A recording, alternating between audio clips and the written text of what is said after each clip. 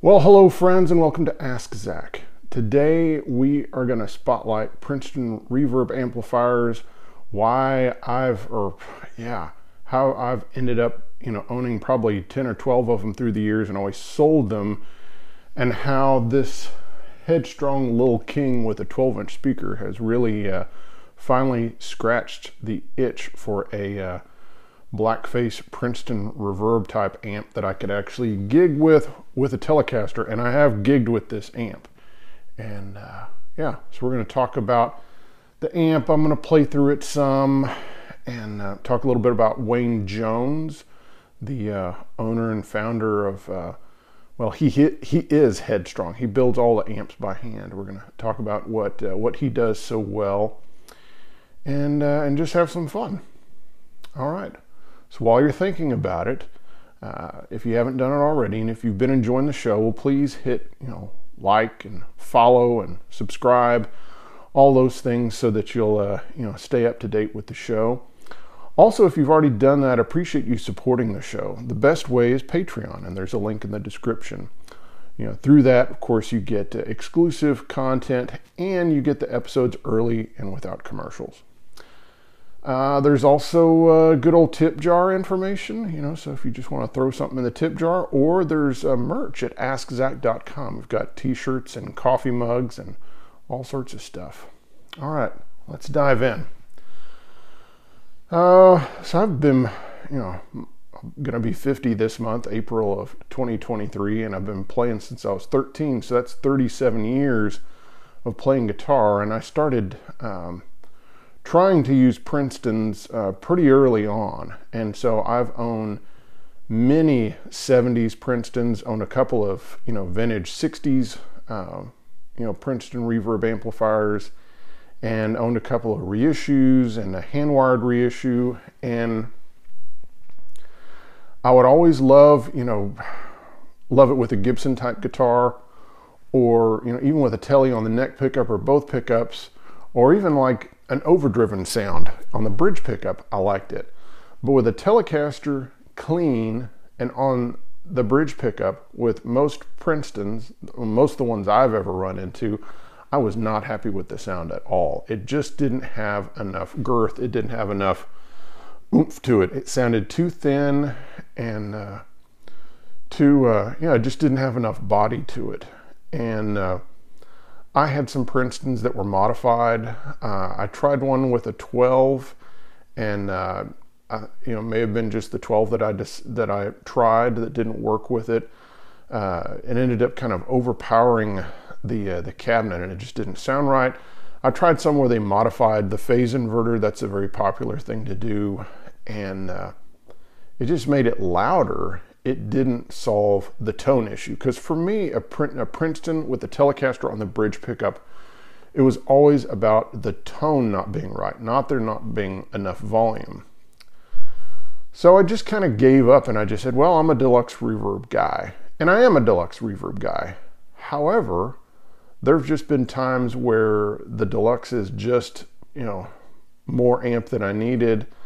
And especially now with a lot of the, most of the gigs I play now use in-ear monitors. And most of the time they're trying to keep stage volume low. So, and it's like it's something, smaller to carry around. And so I started kind of thinking about them again, but just kind of said, well, I'm just kind of a deluxe guy, I guess. Well, lo and behold, I went to a friend's studio, and he had one of these. In fact, it was identical to this. And I played through it with my Esquire here, and immediately I played on the neck pickup, and it sounded fantastic. And then I went to the bridge pickup, and there it was. It had the fullness that I was looking for. It didn't sound anemic. It didn't sound, it sounded good, clean, because you can always kind of dirty it up and kind of help it out some in the body area. But I wanted one that could do that. And so I immediately called up Wayne Jones with Headstrong amps, and I ordered one. And just to be clear, I paid for this amp. There was no deal on it or anything. I paid for the amp, and after a couple of weeks, it showed up. And first thing, this might sound silly to some, but for someone that's been buying amps and having them shipped to him, over the last 30 plus years, I have never seen an amp that was better packed than this Headstrong. It was in the right size box. It had the formed pieces of foam that were coated so you didn't get a styrofoam, burn on the Tolex. And then there was heavy duty, paper that was shoved in there in the sides to make sure it was tight everywhere. There was no air at all in the box. I mean, it was all padded, and the amp, came out. It came from North Carolina to Nashville, and there was not a spot on the box, and the amp was in absolute perfect condition. And then I, of course, pulled the amp out. It was spotless, and I plugged it in, and it sounded just like my buddies. And I was so happy with it that a day and a half later, I had a gig in Tulsa, Oklahoma at the Hard Rock Casino. They have a really nice, big, really large capacity bar called Track 5. And I was playing with my friend Paul Bogart. And so I took the amp, and I was glad I took it because we ended up having very little, because we were having to run a little bit of PA stuff, and we're just running in a transit. We don't have a trailer behind us. And so because of that, there was barely enough room for this Headstrong to fit in the back of the vehicle. So I just had this and a small pedal board. I had this Esquire, and then I had a backup guitar.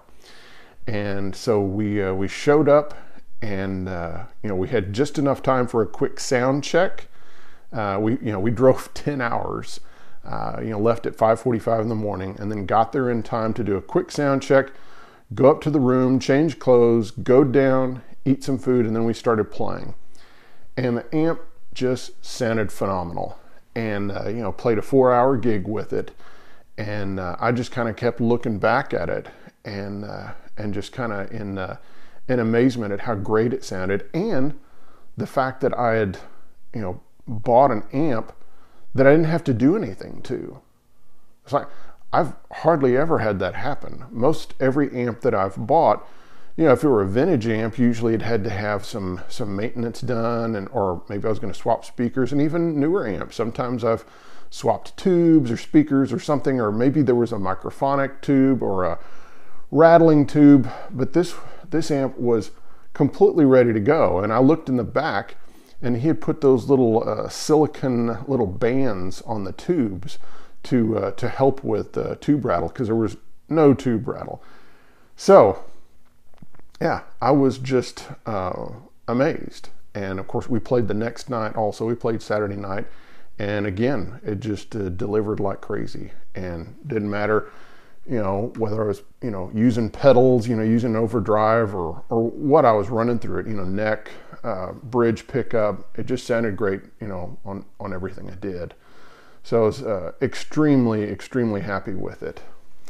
So I called Wayne Jones to kind of get the lowdown on kind of what makes his amp special. I mean, one of the things I noticed was just the quality of the cabinet, because that's one thing I've seen in a lot of Princeton type amplifiers, especially currently made ones, is where they'll have a cabinet that is pretty cheap looking, and the Tolex job is not done well.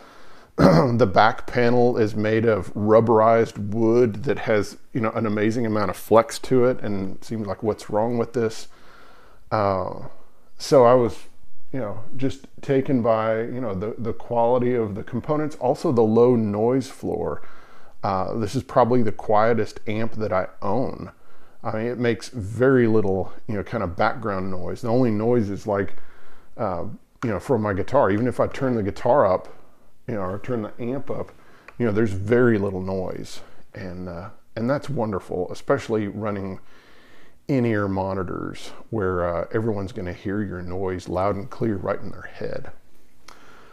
So yeah, let's hear it a little bit. Again, this is on the back pickup, and And to me, again, that's kind of the real test for me on a Princeton, is just the ability, you know, for it to sound full and not overly like Buck Owens sounding. And I like Buck Owens, but that's not always the tone that I'm going for. I want a little bit fuller sound. So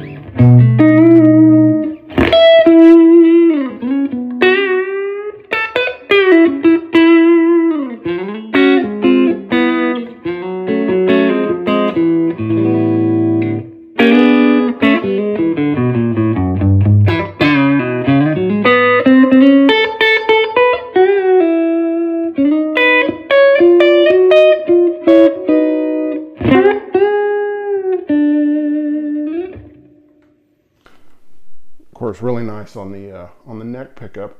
I love the range of the knobs here. So, you know, I've got the volume set on 3. I've got the treble set on like almost 7, which is a lot higher than what I would have normally set on a Princeton, which that's a good thing.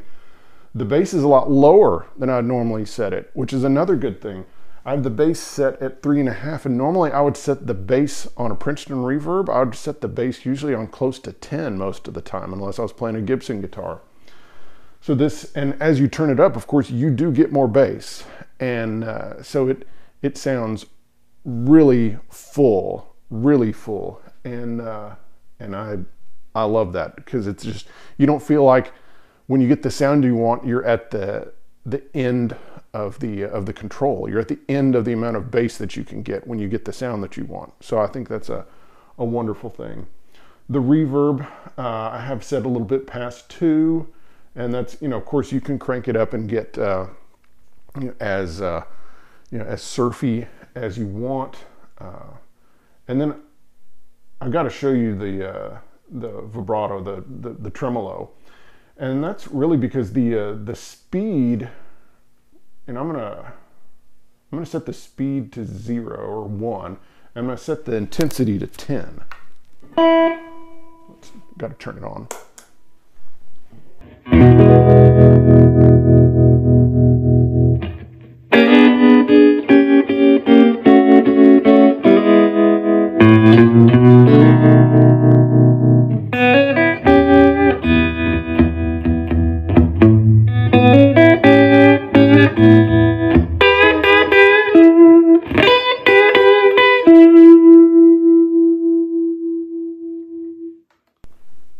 That's awesome.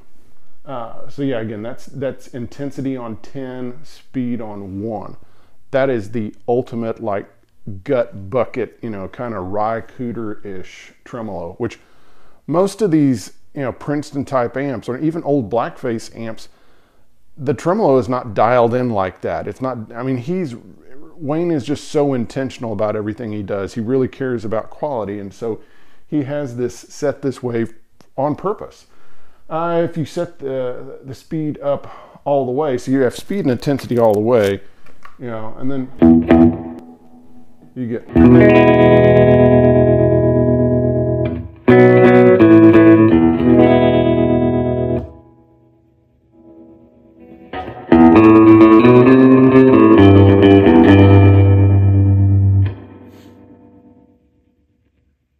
So really nice. And then of course you can, you know, kind of have the speed and intensity in that, you know, kind of 6 range where you get the normal tremolo sound that I would probably use.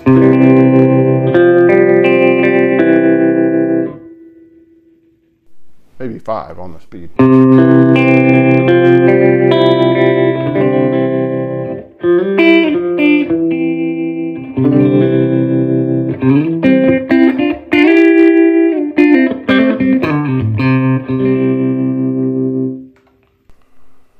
Really, really sweet sound.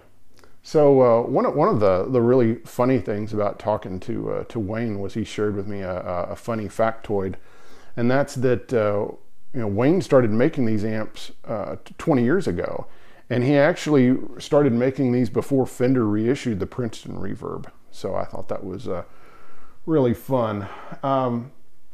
Again, really high quality components. He uses, it's got new tubes in it, but he chooses them well. He's got tube amp Doctor and JJ's, Haybor or Hybor transformers, which transformers are kind of the lifeblood of the amp, and those are really, really important. And he's chosen well on those. This is the thing I really need to talk about, and that's, of course, this amp has a 12-inch speaker, and the 12 in it is the Eminence Alessandro GA64 ceramic magnet speaker. This is a fantastic speaker and a perfect mate for this amp.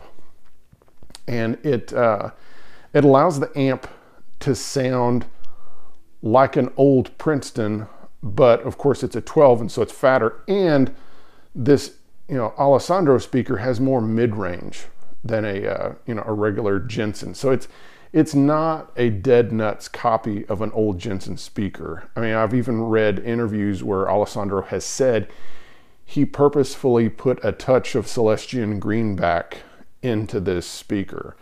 And so, but it's just enough mids that you like it, but not enough so that you start thinking that the speaker sounds like some kind of weird hybrid speaker. You just think of it as a fat sounding Princeton. It doesn't start sounding like a Boogie or something like that. So yeah, well chosen components all the way around. Wayne really cares about what he does. You can tell when you talk to him on the phone. You can tell in his choice of components. All the caps and resistors that are in there. That has they have a lifetime warranty on the amps. The amps, this amp is cheaper than a lot of the competition, even under major names that start with the letter F. I think they're around $2,500. Tons of pros are using this amp, like Bill Frisell and JD Simo, and there's this whole group of kind of blues players in East Nashville, Jack Roosh and a bunch of other cats that are using Headstrong amps also. And so I love that when a lot of the guys using an amp are real players, and they're paying for the amps. It's again, Wayne's one guy building amps at his home, and he's not like a big company that can just give away amps. And so when you see his amps, that those people have paid for them and they're invested in it. It's not just, oh, I got something free. So really, really great amplifier. So, all right, guys. Well, I appreciate you guys watching today, and we'll see you next time. And make sure and check out a Headstrong Lil King. And I guess one more note before we say goodbye is that this is just the regular Lil King. It's just the 12 watt dead nuts 64 Princeton version. He does make different versions like the S that has bigger transformers and 6L6s if you want something that has more like 20 to 30 watts. I did not want that. I just wanted something that sounded similar to my deluxe reverb, but had lower headroom, was easier to carry around. And so that's what I suggest, unless you're really needing a lot of headroom and more volume. I think the regular Lil King with the 6V6s and being 12 watts, but yet I think the 12-inch speaker is really important. All right, guys, we'll see you next time. Bye-bye.